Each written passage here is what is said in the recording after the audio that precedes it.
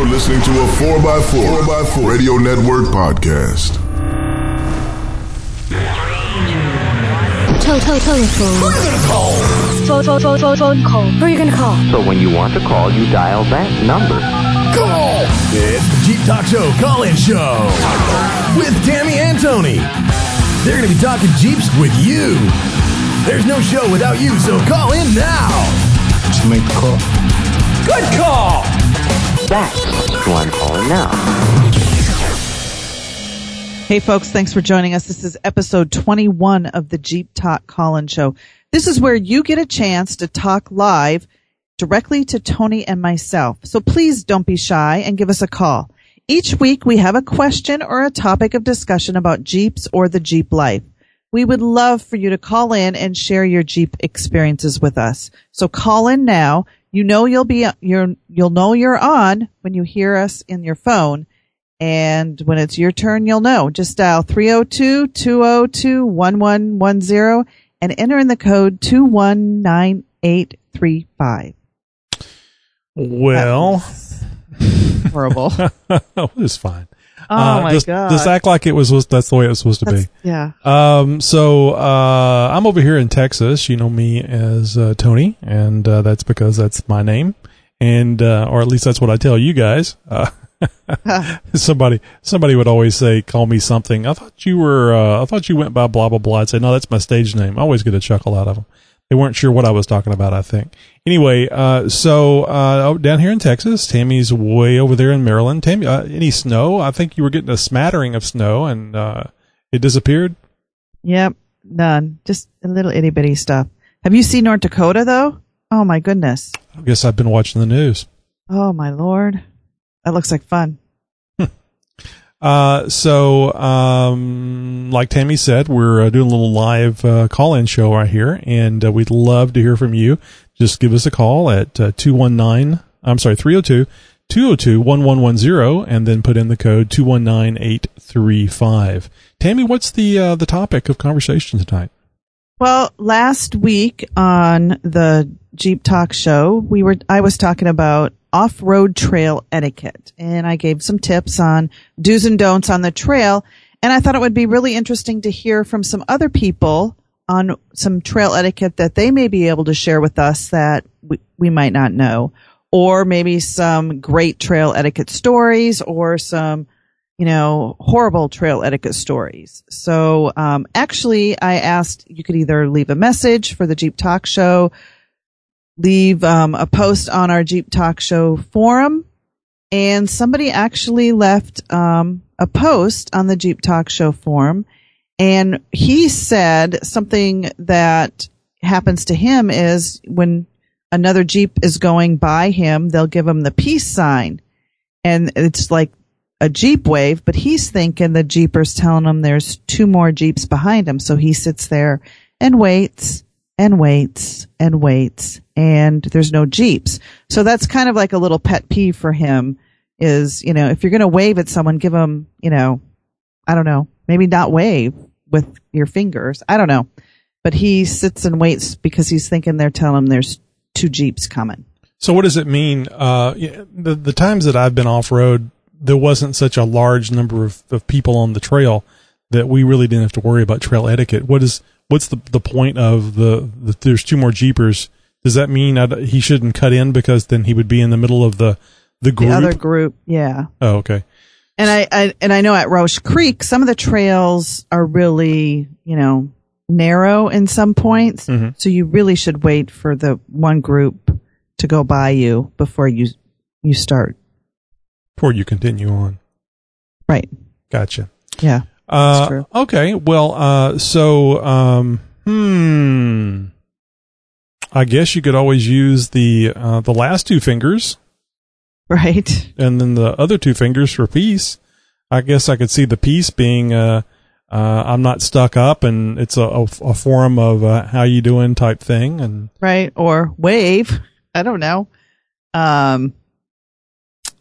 So what part of the country was this in? What you would do with that one? Pardon? What part of the country was that in? Maybe it's something having to do with the part of the country.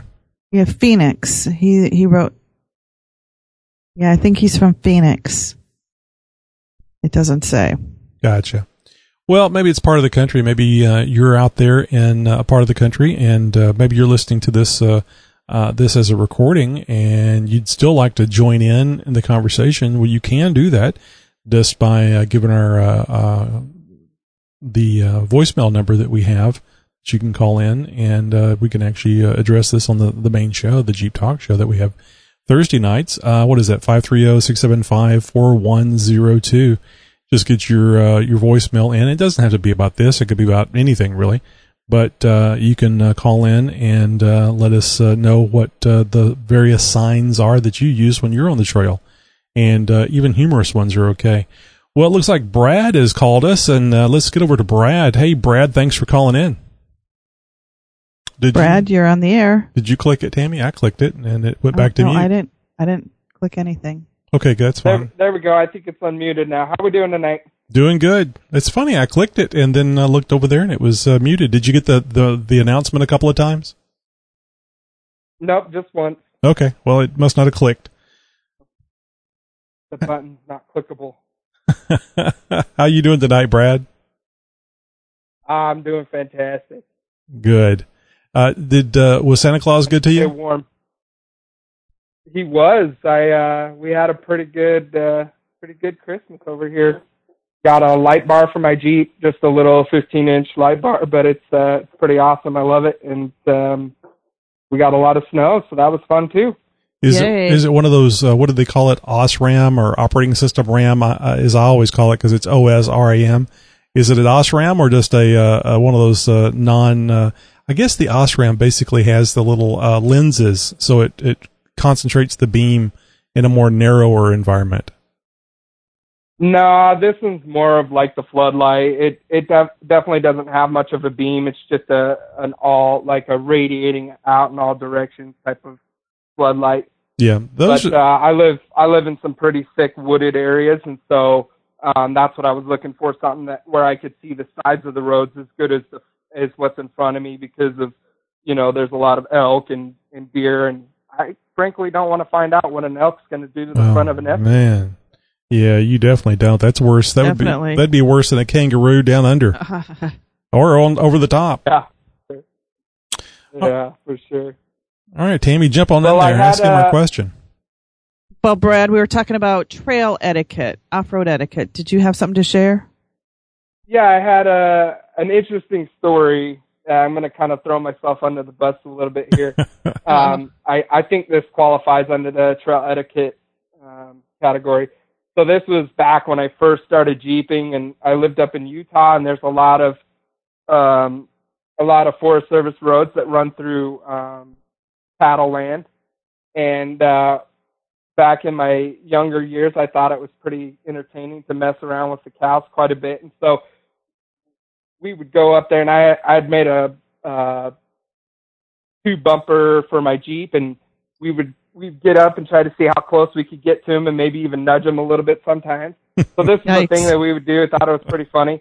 Well, the last time that I thought it would be funny, we were coming up a road, and the dirt road made a sharp turn, and there was a bunch of cows, and they were in the way. And so this was more just they were irritating us, and so we started honking and kind of pushing through them. And right as we come around the corner, there was 4 cowboys up on horses, and they were not happy about the fact that we were harassing their cows. So, I love to eat beef, and I don't really care for them other than that. But I think it's probably pretty smart not to mess with another man's business. So I think giving livestock their space is probably a pretty smart idea on the trail. Well, I have a tendency to agree with you, but let me ask you this. Were you on private property? No, but a lot of the land over here is it's like BLM land, and then the cattle guys lease the land from the federal government. So it's kind of a shared thing. Like they have just as much a right to be there as we do. So you kind of and that's what I was thinking, and they should have as much right to get their cattle the hell out of the way, since you're trying to share what belongs to all of us. So Yeah, well, I mean, as long as you didn't do any damage to the cows, I can't imagine. I mean, they can be upset, but there's a lot of things that people can be upset over. Very true. Very true. Yeah. So anyway, I think that's a good attitude that you have about it, but frankly, it doesn't sound like you did anything wrong.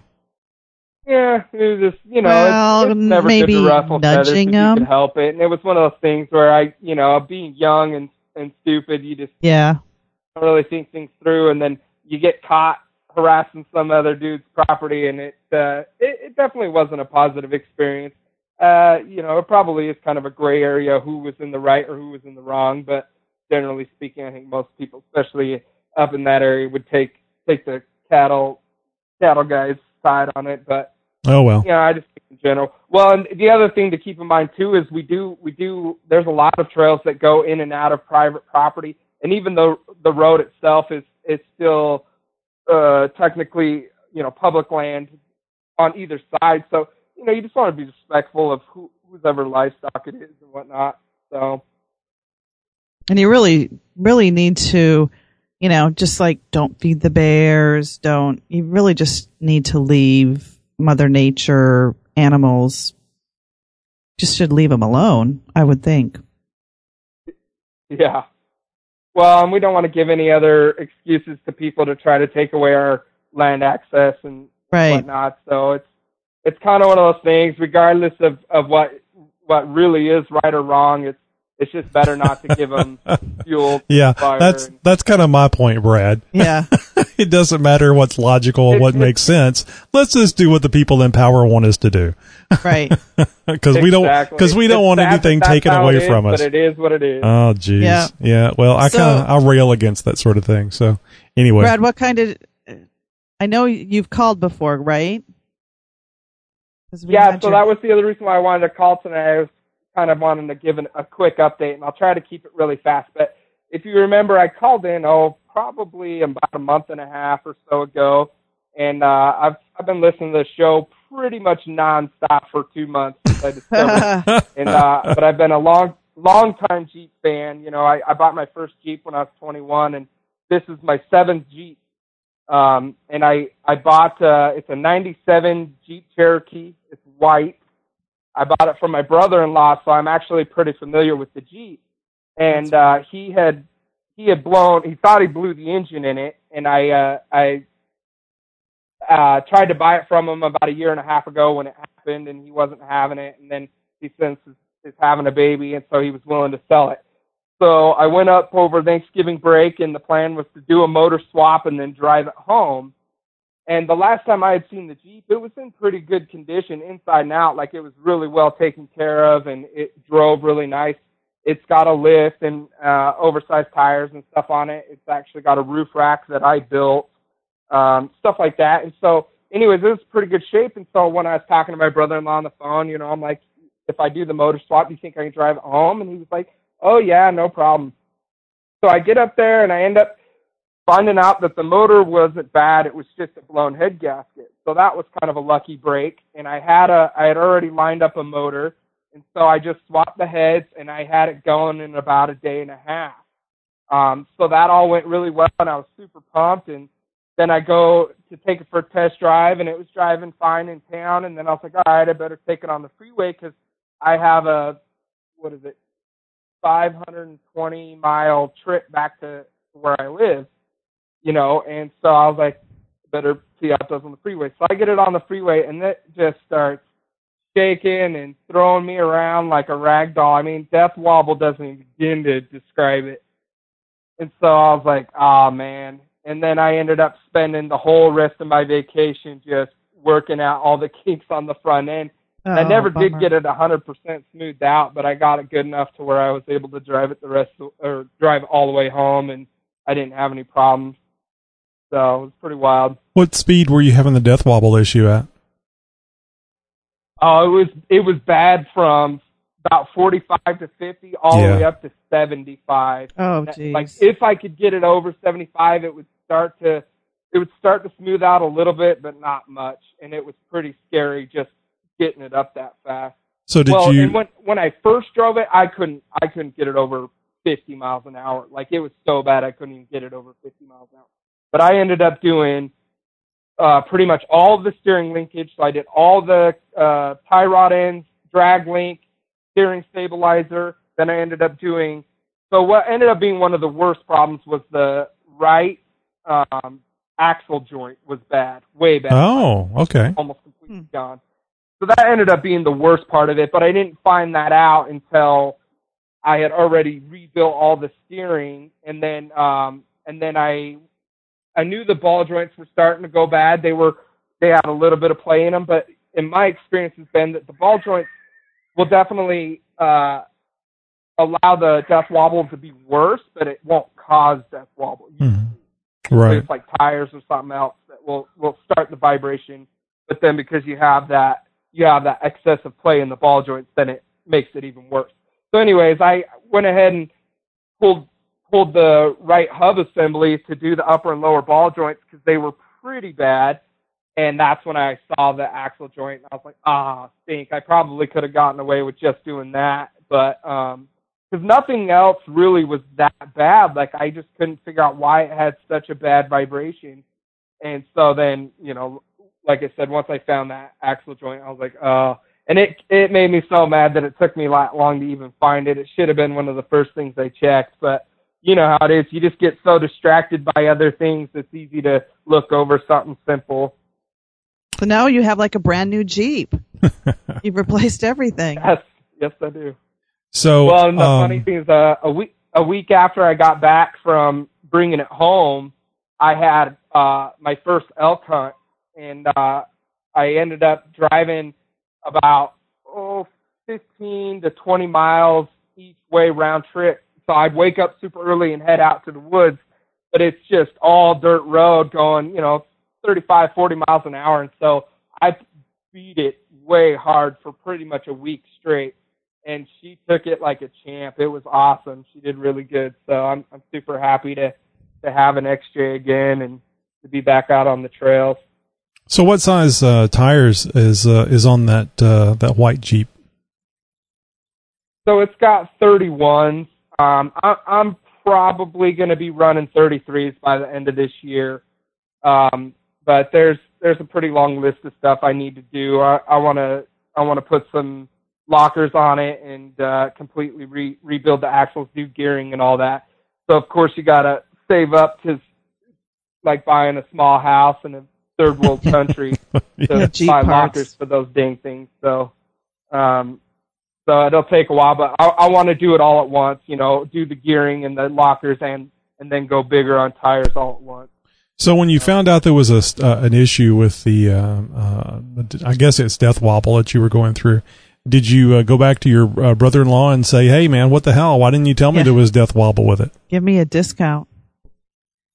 Yeah, I definitely gave him a hard time about not being more forthcoming with how bad it was, and then I gave him a hard time, but I didn't make him give me any money back. I probably should have, though. I did all the work myself. I've been a mechanic for a long time, and I still dumped I think it was $900 in parts into that front end, and that was the front end and getting the motor going. So head gasket set and oil and all that stuff. So, yeah, but for the head gasket, I think. But for the head gasket, you're only talking about like $40 and another $40 in oil. Yeah. And did you reuse the head bolts? Yep, I reused the head bolts because I knew that motor had never been taken apart before. And they say that you're good. To be honest, though, with the Jeep, I know they say that the head bolts have a limit. I've reused so many freaking head bolts and never once had a problem with them on a 4.0. Now, other cars are way, way more sensitive about it. Like, I also have dabbled around in Volkswagens, and like those ones, you pretty much cannot reuse the head bolts. Right. So, but my experience with the 4.0s is I've never had a head bolt fail ever, and I've rebuilt the same motor 3 times and reused the head bolts each time and never had a problem with it. So, I don't know. Well, I don't know. I've been told that unless you stretch them, unless they're actually stretched whenever you torque them, that you can reuse them. So Don't know. That's what we did on the motor that I have in my Jeep right now. So I was shown how you can just hold them up and compare them side by side with a bolt that I guess hasn't been used, and see if it's been stretched or not. And if it hasn't been stretched, how would you stretch them? Well, they stretch normally. That's the reason why you all metal will stretch at some point. Yeah. You know? So when you're torquing them, they can stretch. Right, but the nice thing about the 4.0 is they have such a high torque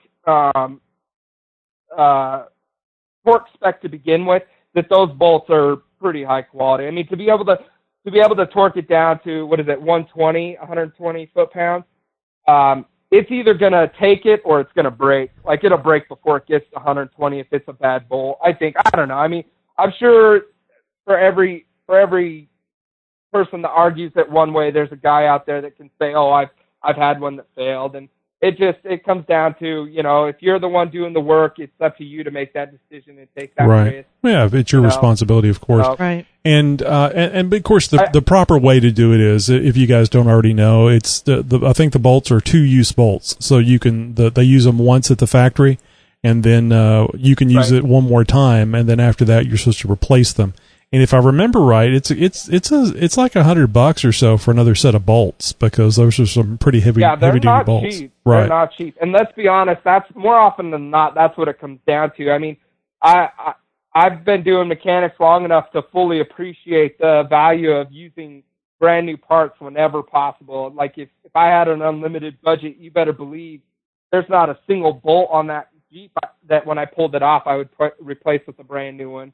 But in reality, it just isn't in the budget most of the time. And you talking about all bolts or just these particular ones for the head gasket? Well, the ones that hold the head to the block, the ones that hold the head to the block, you generally want to make sure that those bolts aren't stretched and will hold the proper torque. If they don't, then your head gasket can blow, and you can run into an issue of having the water into the oil and your peanut butter and your chocolate, and the whole 9 yards. So it's that's where all the compression is happening during the explosion, the controlled explosions. So those bolts there's quite a few of them, because you need to have that head pulled down tight all over the top of the engine in the case of the 4.0. So if it's not, then you could blow another head gasket. And it does happen. I know also in diesels, that's another big problem, because there's such high compression motors. They almost never reuse the head bolts. If you do a head gasket, you have to replace the bolts. So I do know that there's definitely some validity to the bolts having some limitations, but I think in the 4.0 specific circumstance, they're pretty darn strong, and you're just not likely to run into that problem. Yeah, it's generally the Jeep stuff is generally good stuff, at least back from that time frame. And what year Cherokee is this? A 97. Oh, okay. So So the head that you put on there, what was it from? What year engine is it from? So this brother-in-law of mine, me and him are friends. We were friends before we became brother-in-laws. We married sisters. It's kind of crazy. But anyways, so back when we were still single, he bought this 97 Jeep from a dealership. It was used, but it had, at the time it was only 5 or 6 years old, and it had just over 100,000 miles. And the person that owned it before had put a legitimate competition style stereo system in it. So it has Dynomat through the whole thing, like floors, doors, everything, and just the most ridiculous stereo system ever.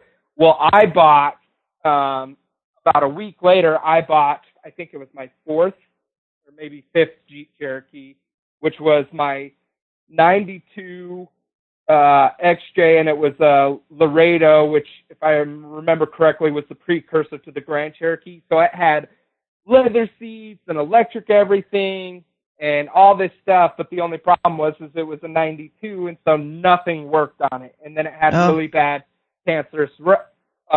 Oh, yeah. But it had Dana 44s front and rear with Detroit lockers in it. Oh, so I remember this. You sold those 44s. Yep. That was my most favorite. Oh, that's G5 right. phone, and the one I'm most sad about getting rid of. Yeah. But anyway, so I parted it out, and I sold the motor to my brother-in-law because his 97, the one that I own now, had already started. He thought it had an engine hit, and so he thought the motor, like the rod bearings, were starting to go bad or something. And so when I was parting out my Jeep, he's like, "Hey, I'll buy your motor just in case mine blows up." Right. My motor ran great, and even though it was a way older Jeep, it had less miles. And so I sold him the motor, and he put it in his dad's garage, and it sat there for the last 5 years. And so when I bought the Jeep back from him, I also got the motor from my old Jeep. It was part of the deal. And so that was the head that I snagged.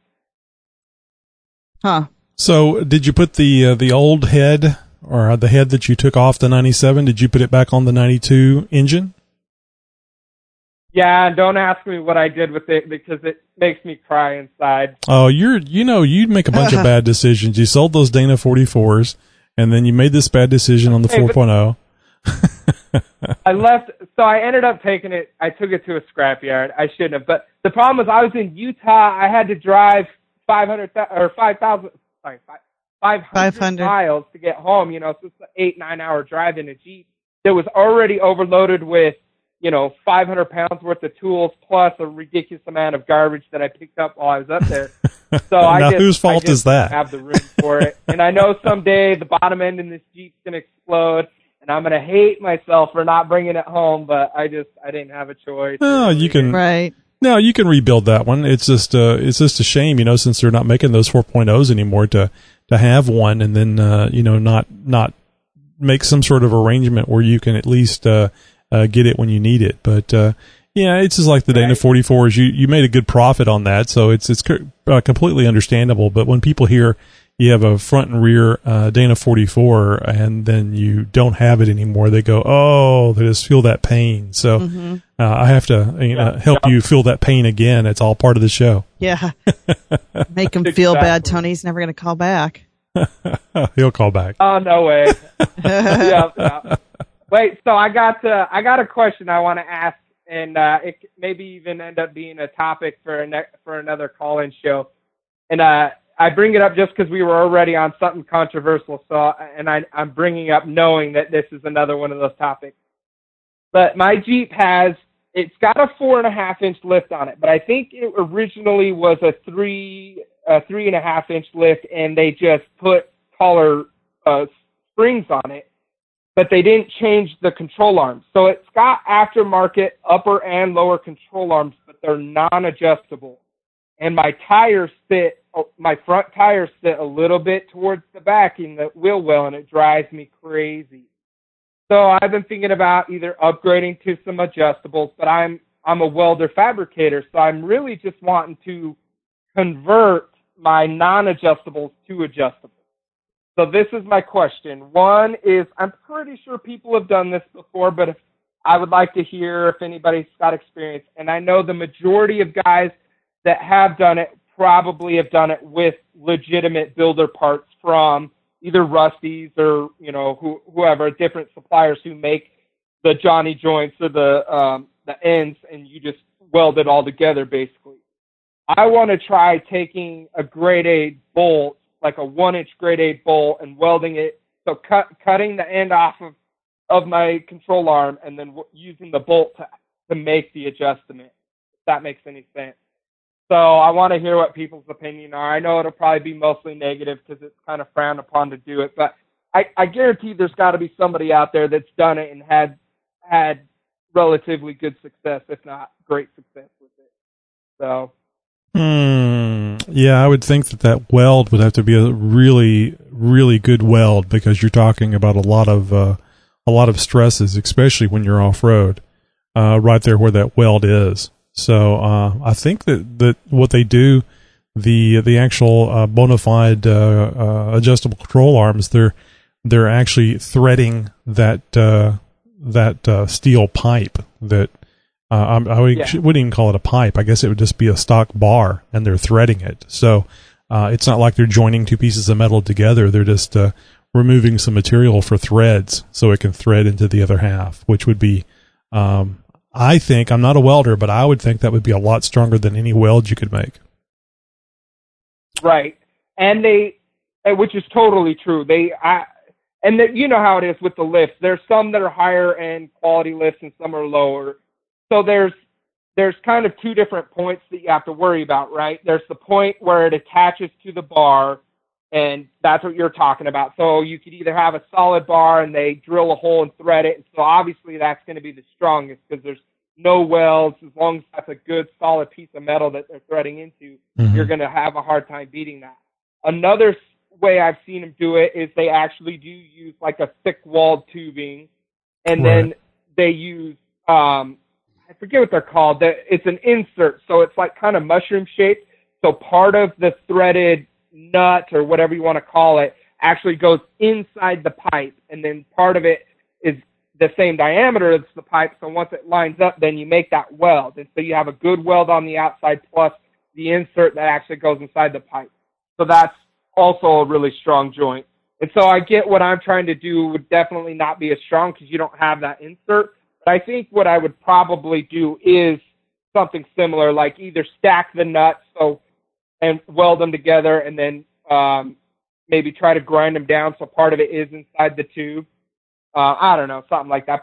And then the other problem, the side that worries me more is the other end, which generally in a high quality adjustable control arm, that's all a forged or CNC billet, where it's like a solid piece of metal. None of it was ever welded.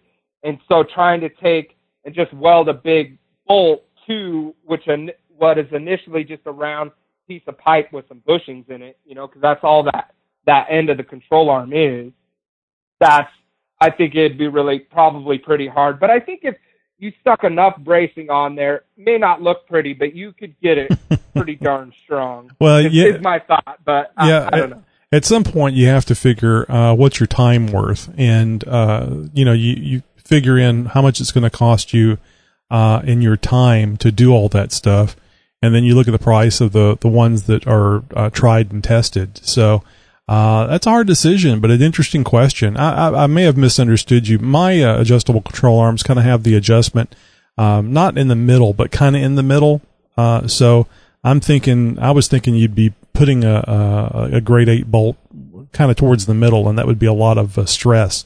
And I think what you're talking about is having it at the end. Of course, the other thing you could do is just measure out the control arm length that you need and weld on the Johnny joints onto the end, and then just use it. It wouldn't have to be adjustable. You could and you'd have more strength there so that there was an adjustment. But anyway, we got about as much time that we can spend on that tonight. It's only a 30-minute show, so thank you a lot for calling tonight, Brad. We really appreciate it. Great conversation. Yeah, definitely.